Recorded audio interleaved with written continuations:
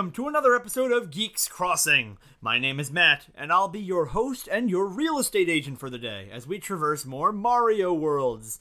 We've journeyed through the worlds inside the paintings of Super Mario 64 and blasted through the stars to rank the galaxies of both Super Mario Galaxy games, based on which would be most fit for human habitation.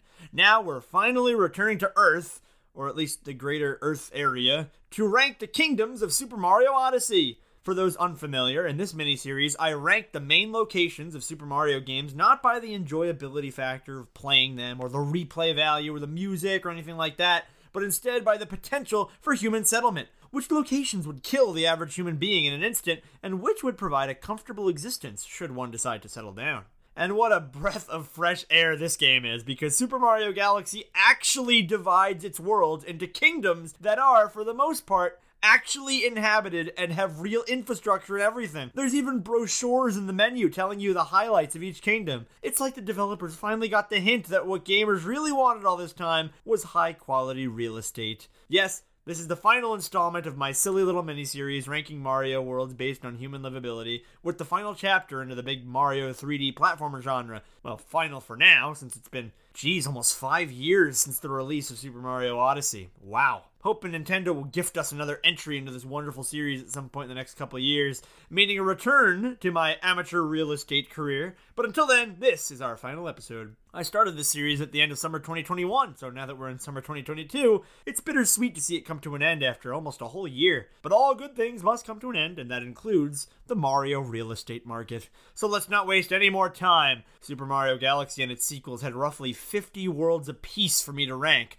so Super Mario Odyssey's count of 15 kingdoms is quite a relief. And this is also the first time we're ranking a game with no hub world. No, the ship doesn't count. It's more like a Toad Starship in that it's a means to get to real estate rather than real estate itself. At least that's how I've been doing things. We're also not counting the worlds inside those pipes as separate worlds, the ones miles from civilization or otherwise in a weird void of colors. We're focusing on the main worlds and the main worlds alone, because I don't know how on earth I would do that. So pick your favorite kingdoms from the game and let's see if you got an eye for real estate. The actual status of worst kingdom for human development is a close race between the Moon Kingdom and the Cloud Kingdom, for what I hope are pretty obvious reasons. Yes, I know Mario and the other characters in this universe can breathe on the moon and walk on clouds, but again, we're talking average, real human beings here. Would average, real human beings be comfortable on the moon with no astronaut training or spacesuits? Well, we've been talking about establishing some sort of base on the moon for half a century at this point and have been thus far unable to do so. So what do you think? And yeah, I know I ranked a lot of the galaxies from the Galaxy games without considering the need for oxygen, but the Moon Kingdom is much more realistic in its portrayal of the moon. It's gigantic, with weak gravity and nothing but the black void of space.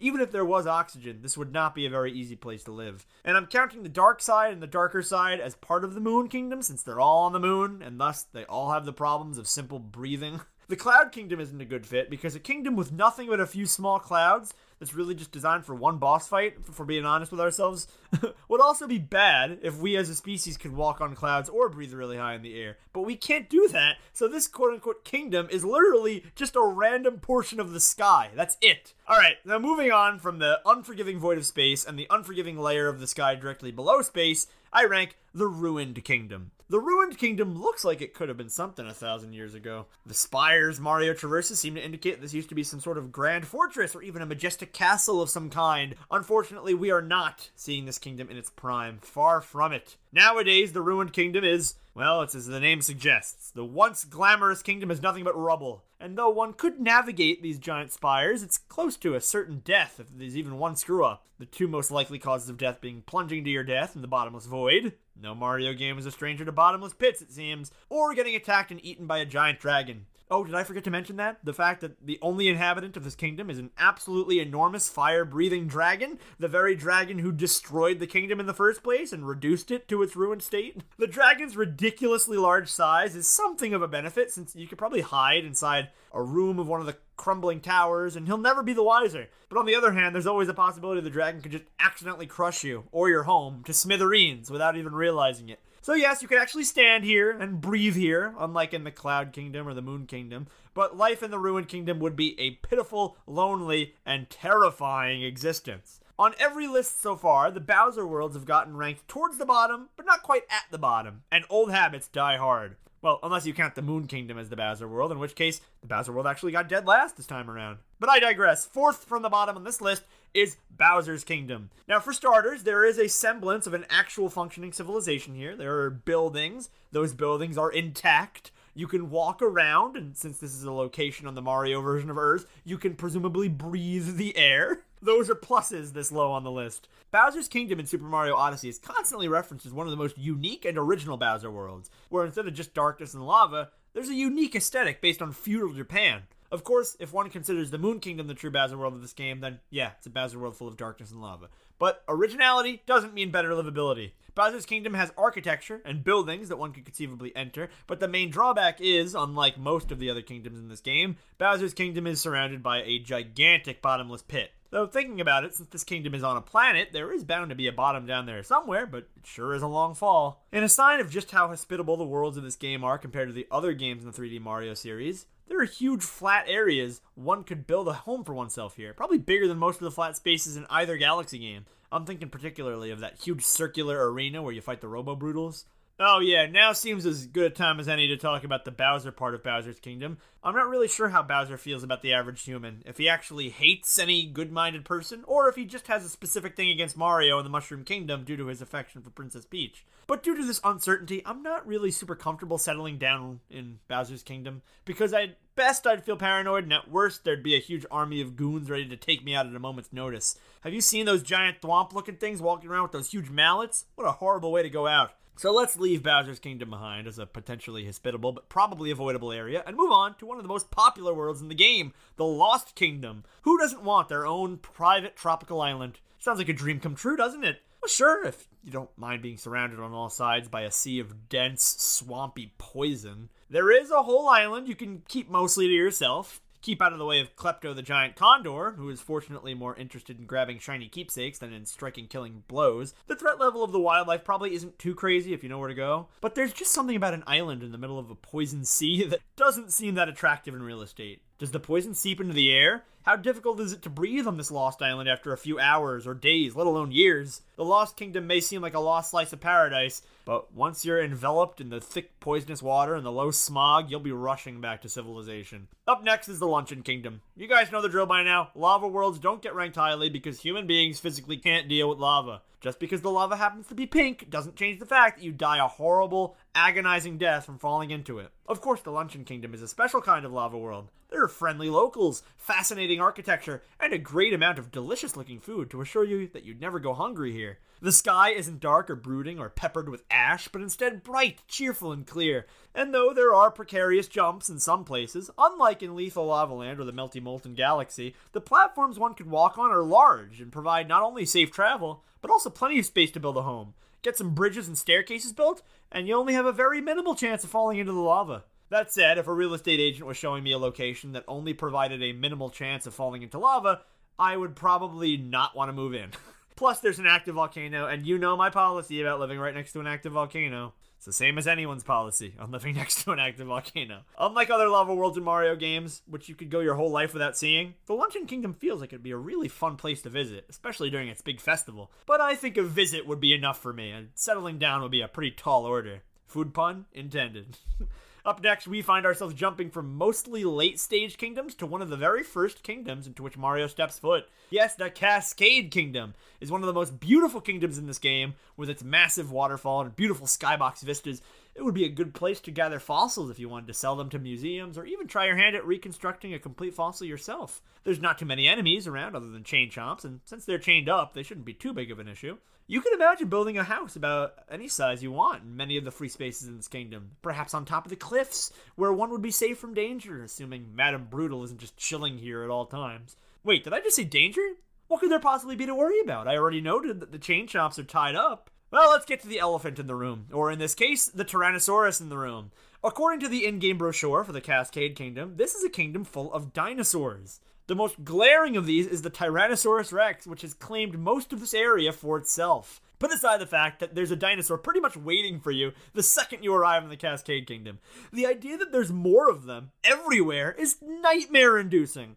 Has anyone ever sat through Jurassic Park and said to themselves, yeah, I'd love to build myself a little home in this park? Of course not! I still think the cliff tops above the waterfall are a safe and fairly large location to build a comfortable home, since the T-Rex can't seem to get up there. But if I lived here, I'd be looking over my shoulder constantly. And guys, I can't believe I'm saying this, but that's the last of the completely unforgiving worlds. I'm serious. With those 6 kingdoms out of the way, Moon, Cloud, Ruined, Lost, Luncheon, and Cascade, and Luncheon and Cascade admittedly have some real pros, we've taken out the 6 really questionable kingdoms and found ourselves with 8 that we know are fairly hospitable since they actually are settled by advanced civilizations.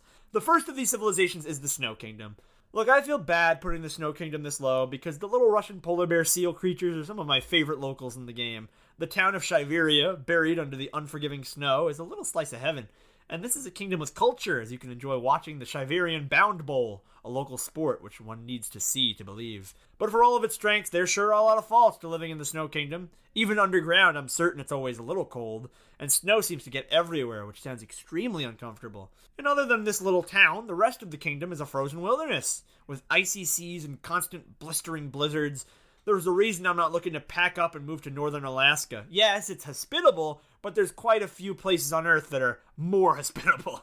No offense to any Geeks Crossing listeners from northern Alaska. Big shout out. After the Snow Kingdom, I ranked the Cap Kingdom, the first world in Super Mario Odyssey, and the world where Mario meets Cappy. So, some pros. The Cap Kingdom doesn't have a polar climate, or lava, or dinosaurs, or dragons, or a poison sea, and it seems Mario can breathe just fine and walk around. All good things. The locals of the Cap Kingdom are kind and courteous, and the skybox shows that this is a highly populated land. So let's talk about cons. The Cap Kingdom is a dark and gloomy place where the fog never goes away and the sun never seems to come out. That's quite concerning, given the sun is what we use for warmth and food production. But let's just pretend for a minute that we're just seeing it at night all the time and the sun does come out. There are more cons. Like most of the worlds I've already discussed, there's the threat of falling to your doom.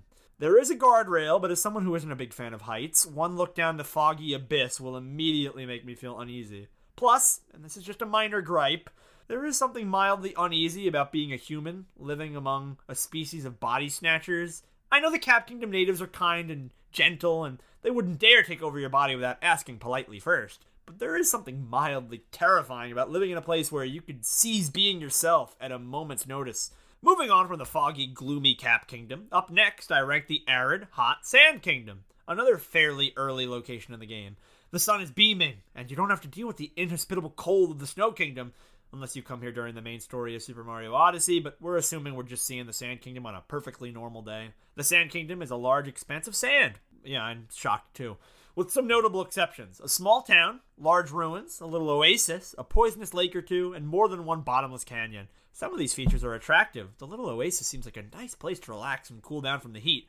And the little town is a vibrant and bustling place full of music and cheer from the friendly locals. But then on the other hand, you have to be on the lookout for the giant ravines and the deadly toxic lakes, as well as the bullet bills that patrol the ruins. And on top of all that, you spend your days walking on hot sand, which anyone can tell you can be very annoying if you don't have the right shoes for it. So while this world certainly isn't the worst, and one could make a perfectly fine time of living here, as well as anyone could live in actual Mexico or even the Southwest United States, which is a very similar climate and environment, minus the whole bottomless pit and poison lake thing, though.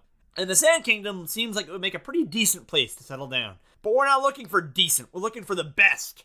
And our top 5 kingdoms in Super Mario Odyssey for human real estate and development are truly a cut above the rest, with pleasant climates and less deadly hazards. To start off our final 5, we have the Wooded Kingdom. At a glance, this is a world with little in the way of cons. A huge, sprawling forest with just enough metal and machinery to make a human being feel safe enough to settle. The view is gorgeous, as large mountains dot the landscape in the clear blue sky. There are flowers everywhere, meaning the Wooden Kingdom probably smells amazing. And there's also just the simple joy of being at one with nature, which you'll always be as you sit in the shade of a tall pine tree and watch the birds fly to and fro. Sounds like paradise, right? Well, it's too good to be true. To start, there's areas in the Wooded Kingdom with real perils, ranging from rivers of liquid poison to the steep cliffside. The robotic natives seem friendly enough, and I do like them, but a human being would go mad if his or her only companions were androids, so be prepared to bring a friend if you're moving to the Wooded Kingdom. Also, it is super buggy here, I'm sure, which, if you know me, that's a real con. Elephant in the room, again. The Wooded Kingdom is another one of nature's mistakes in which dinosaurs survived past extinction, and at least one T-Rex lurks through the underbrush. Sure, the brochure doesn't advertise a ton of living dinosaurs like the Cascade Kingdom, but I'm still weary. That's an awful lot of flaws for a kingdom that ranked itself number 5, and the explanation is that these flaws aren't too crazy. The poison area can be avoided, even cleaned up. If you don't wander by the edge of the cliff, you shouldn't have much to fear in the way of falling. Bringing more people means you'll have folks to talk to other than robots. Bugs are everywhere. You're always going to find bugs, unfortunately. And from what we've seen, the T-Rex has no way of getting to the top of the main Steam Gardens area, so all other dinophobes breathe a sigh of relief. These are real flaws, which keeps the Wooded Kingdom from getting any higher, but they're not incapacitating. Up next, we have the Lake Kingdom.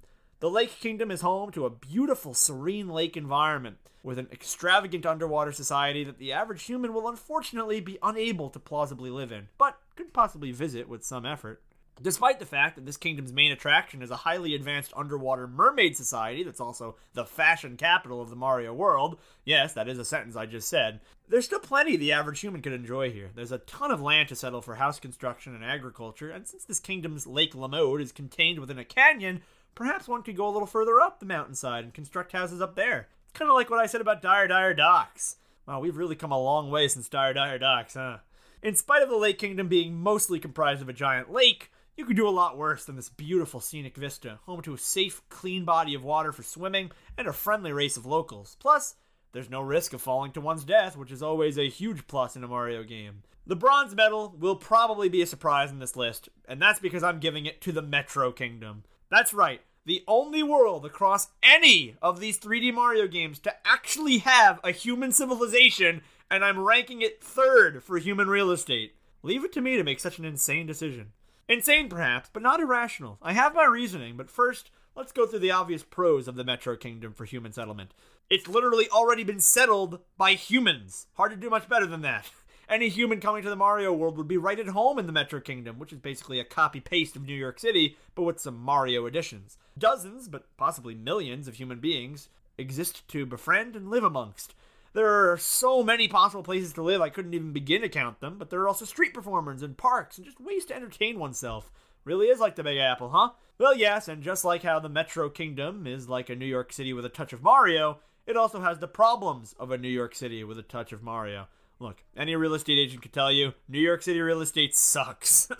The starting point of New Donk City that Mario visits in the game is a large cube-shaped platform with deadly drops on every side. Meaning, if you're not careful, you could plunge to your death in this supposedly safe and civilized city. Supposedly safe, civilized city, try saying that 3 times fast. But okay, we can clearly tell from the skybox that there's more to this kingdom, and most of it probably doesn't contain the risk of walking off a sidewalk and dropping 200 feet from the air. Well, okay.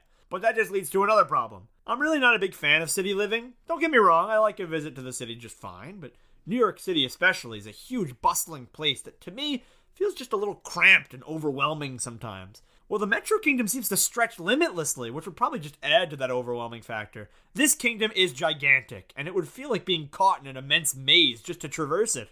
If you like city living, it would be hard to beat the Metro Kingdom. Just be careful not to fall to your death should you visit the main plaza. However, if the idea of living in a huge sprawling city kind of skeeves you out or intimidates you, then rest assured, you're in good company. And that's why the Metro Kingdom ranks 3rd.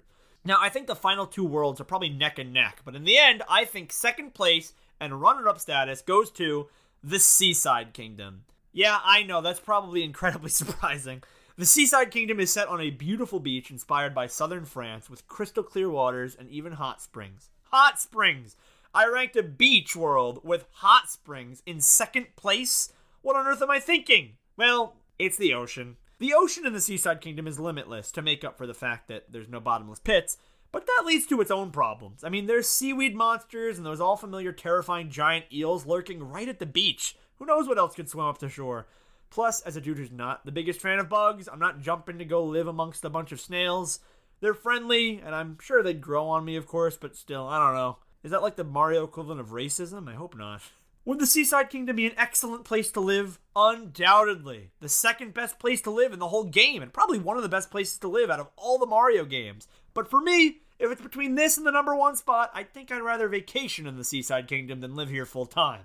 And my number 1 choice is the Mushroom Kingdom. What can I say? You can't beat the classics. Okay, so you have to watch your step regarding the steep cliffs, and there's no tropical beaches, but the Super Mario Odyssey iteration of the Mushroom Kingdom is a wonderful place for human settlement.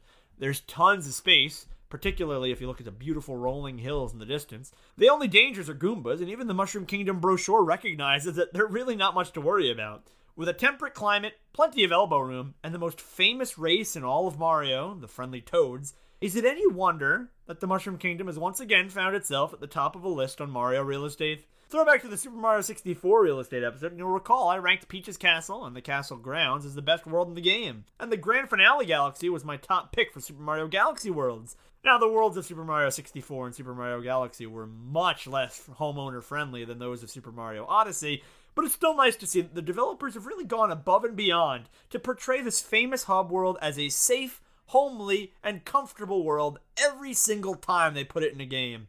So I guess that's the ultimate lesson to be learned from this miniseries. If you need to move somewhere in the Mario universe, wait until Mario defeats Bowser and saves Peach, and then when the smoke clears, get on Zillow and start house hunting in the Mushroom Kingdom. You just listened to another episode of Geeks Crossing. What did you think of this ranking, and of the Super Mario Real Estate series in general? Let me know in our Discord server, or DM us on Instagram. Link is in the description of this episode, as always. Please continue to support us wherever you're listening to us right now, whether that be on Anchor, Spotify, Apple Podcasts, Google Play, iHeartRadio, Audible, Amazon Podcasts, or any other major podcasting platforms. Be sure to tell your friends and family about us, especially any Mario fans in your life, as well as any real estate agents you know, because I'd be genuinely curious to get their takes on this stuff. And if you really can't get enough of us geeks, support the others on Twitch. Keith at Nuclear Bacons, Nick at Cryptolock Gaming, and Eric at E-Man the Legendary, which is also the name of his YouTube channel where you can watch more concise clips of his streams. Our favorite fifth member Tyler is also on Twitch at Carrot Bite Gaming. My name is Matt, and thank you so much for listening to my mini-series.